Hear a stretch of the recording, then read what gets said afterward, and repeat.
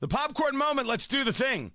Oh, look at that. There it is. It's a story you need to hear to believe. Then grab your popcorn because there is more. There's always more, guys. There is always more. Do you want a little President Trump? He was on with Sean Hannity last night. Here you go. It's a great thing that we're getting out, but nobody has ever handled a withdrawal worse than Joe Biden. This is the greatest embarrassment, I believe, in the history of our country.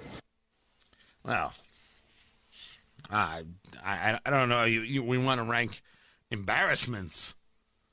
I mean, I guess we can. I don't even know where I'd start. I was looking for the joke, didn't have it.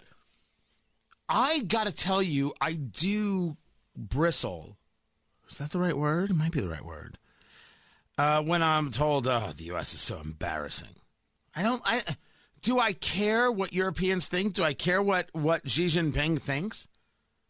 Do I care what that commie murderer thinks? No, I don't. Why would I? Why should I? What's the point of it? The question is, what do we think and what are we going to do about it?